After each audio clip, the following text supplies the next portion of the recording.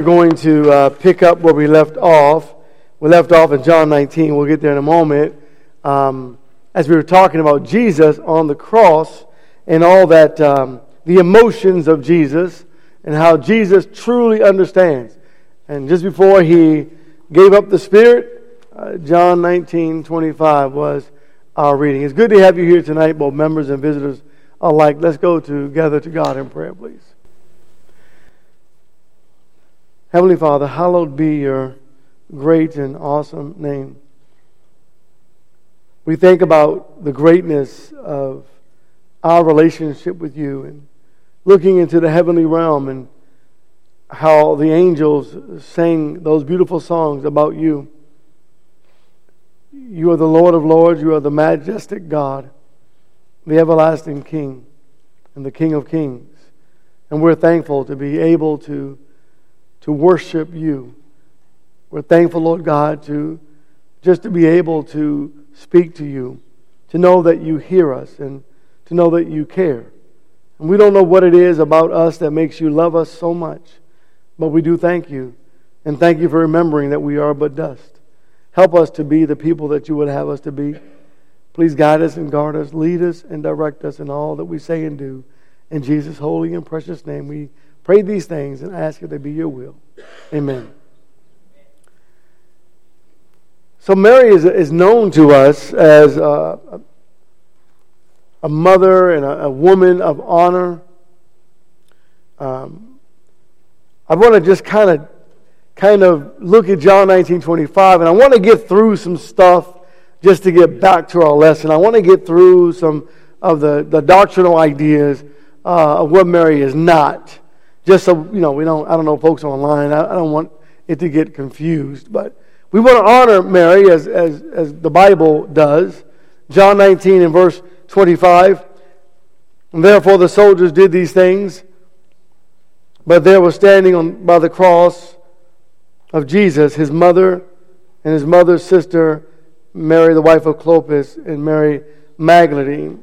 And when Jesus therefore saw his mother and the disciples whom he loved standing nearby, he said to her, "Woman, behold your son." And then he said to the disciples, "Behold your mother." And it's interesting, he didn't say, "Mother, behold your son," but he said, "Woman, behold your son." But in reference to John, he said to him, "Behold your mother." And from that hour, the disciple took her into his household. See, the Bible doesn't call her the mother of God, right? Let's go to Genesis chapter 3, just for the prophetic message in the beginning. Because she wasn't the mother of God, she was the mother of Jesus, the man. And I know the whole idea is, well, wasn't Jesus God? Well, of course he was, and I get that. But the Bible's very specific, so that we understand that Jesus and Mary and what Mary's place really is in history in regards to Jesus. In Genesis 3 and verse 15, "And I will put enmity between you and the woman, and between your seed and her seed. He shall bruise you on the head, and you shall bruise him on the heel." It's interesting that we're talking about the seed of woman and not the seed of man, and that God, way back in Genesis, was speaking in a prophetic message of what was to come and how the Messiah would come in a miraculous birth. And then in Isaiah chapter 7, another passage regarding the coming of the Messiah, that God would use a woman to bring forth a child. In Isaiah chapter 7 and the verses 14, the Bible says, "Therefore the Lord himself will give you a sign. Behold, a virgin will be with child and bear a son, and she will call his name Emmanuel," or as Matthew tells us by way of description, God with us. Now in Hebrews chapter 1 and verse 3, there's this information that God gives us about Jesus and the Father and the exactness of the two of them in their relationship. They are co-eternal, co-equal, and co-substantial. And so if Mary is the mother of deity, as is proclaimed in a doctrinal way, then the Father would also have to have a mother. And Mary would have to be deity. And she is not the mother of deity, nor is she deity. Verse 3, it says, and he is the radiance of his glory and the exact representation of his nature, and upholds all things by the word of his power. When he had made purification of sins, he sat down at the right hand of the majesty on high. And so here we have an understanding that Jesus and the Father are co in everything, and Mary's not a part of that. Right? Now chapter 10 of Hebrews, beginning at verse 5. What did God do? Therefore, when he comes into the world, he says, sacrifice and offerings thou hast not desired, but a body thou hast prepared for me. And whole burnt offerings and a sacrifice for sin thou hast taken no pleasure. Then I said, behold, I have come in the roll of the book that is written of me, to do thy will, O God.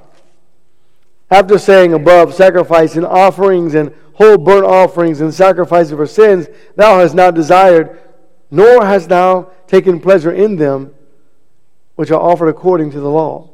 Then he said, behold, I have come to do thy will. He takes away the first in order to establish the second. By this will we have been sanctified through the offering of the body of Jesus Christ once for all. And so God prepared a body for Jesus. Mary was the vessel in whom he used. And in Matthew chapter 1 and the verses 25, we find that Mary had other children. These are things that we know. I'm doing this for maybe those online. I'm doing it even just to remind us. I want to get into the lesson. And we'll spend two lessons on this thought of Mary, but I wanted to get through this first. Verse 25, speaking of Mary and Joseph, and the text says, and he kept her a virgin until she gave birth to a son, and he called his name Jesus. And so, yeah, she's not this as proclaimed in the world that she's a perpetual virgin. That's not true doctrine. That's false. But also in Matthew chapter 13, there are other children that Mary has. And so, beginning down in verse 55, the Bible says, is not this the carpenter's son? Is not his mother called Mary, and his brothers James and Joseph and Simon and Judas, and his sisters, are they not all with us? Where did this man get these things? And so, looking at Jesus and saying, hey, here's Jesus' mother, and all right, so we get all that. Let's turn to Luke chapter 1.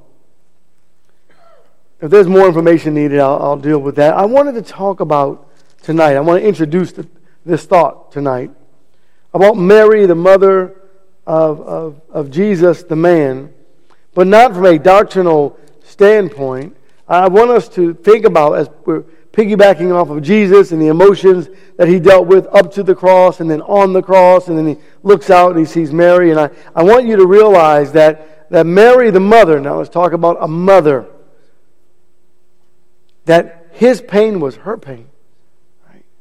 And by the way, because I don't have a qualification, in speaking about motherhood, I asked a lot of mothers a lot of questions about the mother side of Jesus.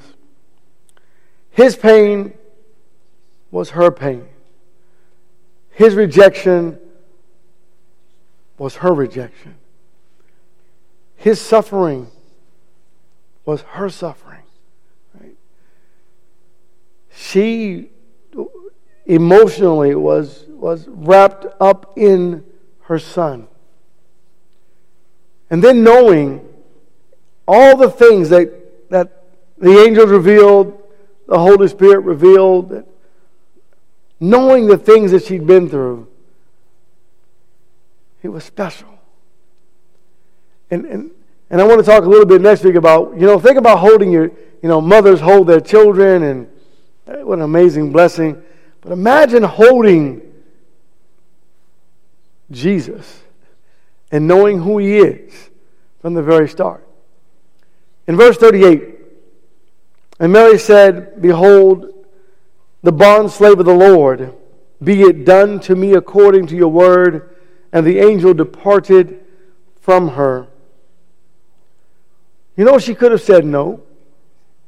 You ever thought about that? Mary could have told the angel, because I don't know about this, and I don't want anything to do with, or I'm not prepared. I can't. But she didn't. She said, Lord, your will be done. And in chapter 2, in verse 25 of Luke, when the days for her purification according to the law of Moses were completed, they brought him up to Jerusalem to present him to the Lord. Sorry, I'm jumping down to verse 25. And behold, there was a man in Jerusalem whose name was Simon. And this man was righteous and devout, looking for the consolation of Israel, and the Holy Spirit was upon him. And it had been revealed to him by the Holy Spirit that he would not see death before he had seen the Lord's Christ. And he came into the Spirit, and he came in the Spirit into the temple. And when the parents brought in the child Jesus to carry out his customs of the law, then he took him into his arms and blessed God and said, so imagine this is your child, mothers, right? And the blessing that comes, now the Lord, thou dost let thy bondservant depart in peace according to thy word. Let me die now, because I'm holding the Messiah in my hands. For my eyes have seen thy salvation, which thou hast prepared in the presence of all peoples, a light of revelation to the Gentiles, and the glory of thy people Israel. And his father and mother were amazed at the things which were being said about him. And Simeon blessed them and said to Mary his mother, behold, this child is appointed for the fall and the rise of many in Israel, and for a sign to be opposed. And a sword will pierce even your own soul, to the end that thoughts from many hearts may be revealed. This child is the rise and the fall of a nation, an entire nation, your child. But I want you to know something. The piercing of that child is the same piercing in your heart. Right? This child is going to be pierced. The prediction of his death. And he says to Mary, and your soul, your own soul, is going to be pierced as well. But what an amazing thought. The tears that Mary shared about Jesus obviously were in abundance. And then this Jewish peasant girl holding the Messiah, or rather before she held the Messiah, understanding the prophecy. In chapter 1, in verse 46, Mary speaks of Jesus. She speaks of her son, and she says that a humble girl is exalted, and the proud will be humbled. And she says it like this in this particular song, or hymn. The psalm, she says, and Mary said, my soul exalts the Lord, and my spirit has rejoiced in God my Savior. For he has regard for the humble state of his bond slave. For behold, from this time on, all generations will count me blessed. For the Mighty One has done great things for me, and holy is his name. And his mercy is upon generation after generation toward those who fear him. He has done mighty deeds with his arm. He has scattered those who were proud in the thoughts of their heart. He has brought down rulers from their thrones, and has exalted those who were humble. He has filled the hungry with good things. He has sent away the rich empty-handed. He has given help to Israel, his servant, in remembrance of his mercy, as he spoke to our fathers, to Abraham and his offspring forever. And Mary stayed with her, speaking of Elizabeth, about 3 months, and then returned home. This child will be the rise and the fall of a nation. This child is the Savior of the world. Mary, this is your child. Matthew 2 in verse 6. She gave birth to the King of Kings and the Lord of Lords. It's not that she thought to herself, what is he going to be? Well, God already told her. Now, she didn't quite understand it all, but Jesus is the fulfillment of the prophecy of God from thousands of years past. And that's your child. And in Matthew 2 and verse 6, and you, Bethlehem and Judah, are by no means least among the leaders of Judah, for out of you shall come forth a ruler who will shepherd my people Israel. What kind of child will he be? Luke chapter 1. As she fed Jesus, think about the thoughts that ran through her mind about the Savior. There's no mother honored like Mary. I mean, she's the most honored woman, if you will, of motherhood because of Jesus. She is not the Savior, but yet she was chosen by God to receive a special and unique honor, a special and unique kind of motherhood. She miraculously gave birth to a baby boy named Jesus without the aid of man, the fulfillment of prophetic utterances. And then in verse 30 it says of Luke chapter 1, and the angel said to her, do not be afraid, Mary, for you have found favor with God. I hear people say that all the time. I'm blessed and highly favored. And when you look at the scripture, there aren't many people God says that about. He said it about David and about Daniel, and he says it about Mary, but he doesn't say it about a bunch of other folks. And I know it's just a cliche. It's something people say all the time, but this one came from the angelic realm, that she herself is the favor of God. God chose her. And behold, you will conceive in your womb, and in your womb you will bear a son, and you shall name him Jesus, Yeshua. He will be great and will be called the Son of the Most High. And the Lord God will give him the throne of his father David.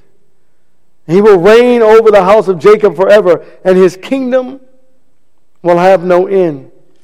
And Mary said to the angel, how can this be, since I am a virgin?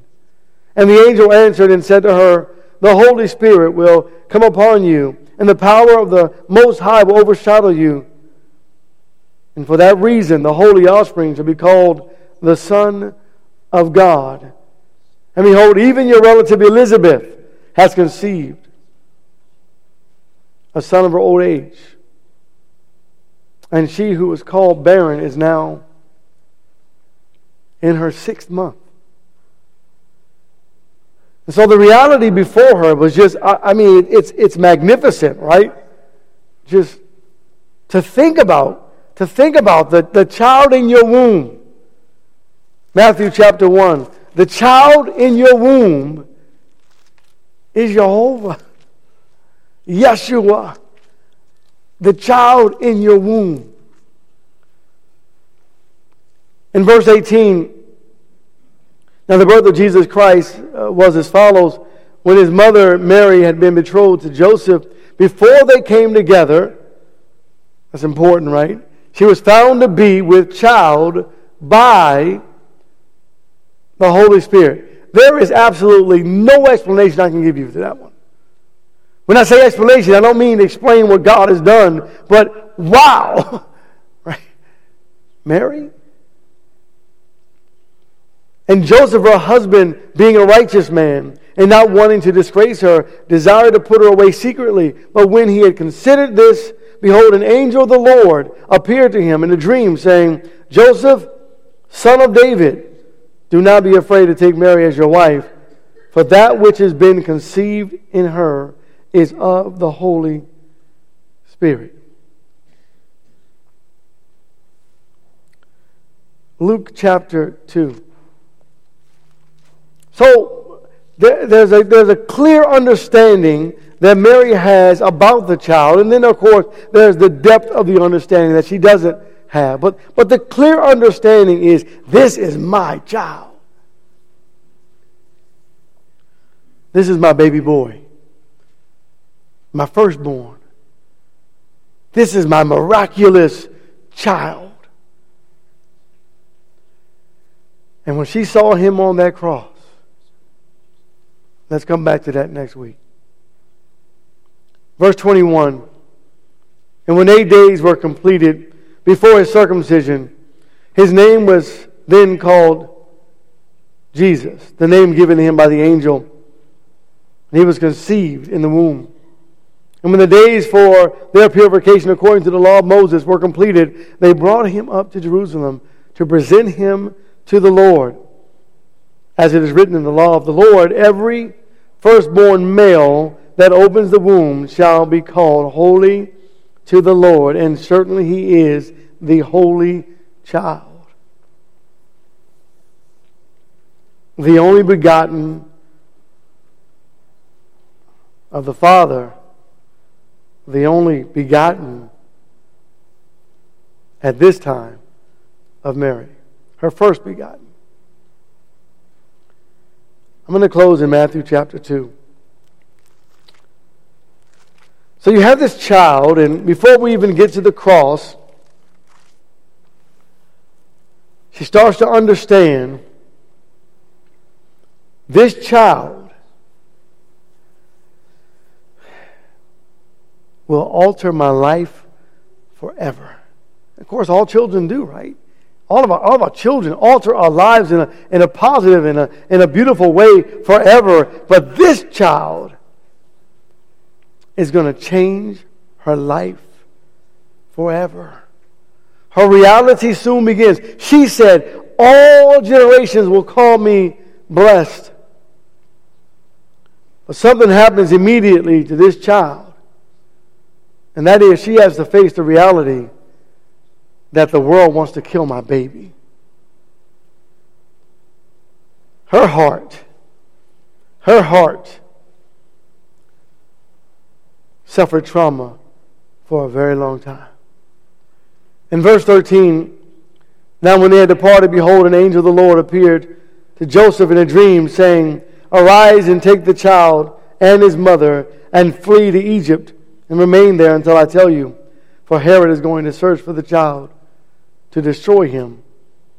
And he arose and took the child and his mother by night and departed for Egypt and was there until the death of Herod, that what was spoken by the Lord through the prophet might be fulfilled. Out of Egypt did they call my son. The questions that maybe she had is, all of this spoken by the Holy Spirit or by the angels, by God, all of this spoken through the prophets in the past, why do they want to kill my son? Why do they want to kill my baby? His pain is her pain. His rejection was her rejection. His suffering was her suffering. Ponder that just for a bit. And Lord willing, we'll come back next week and get to the cross. The lesson is yours tonight. If we can help you in any way, please make it known while together we stand and sing our song of invocation.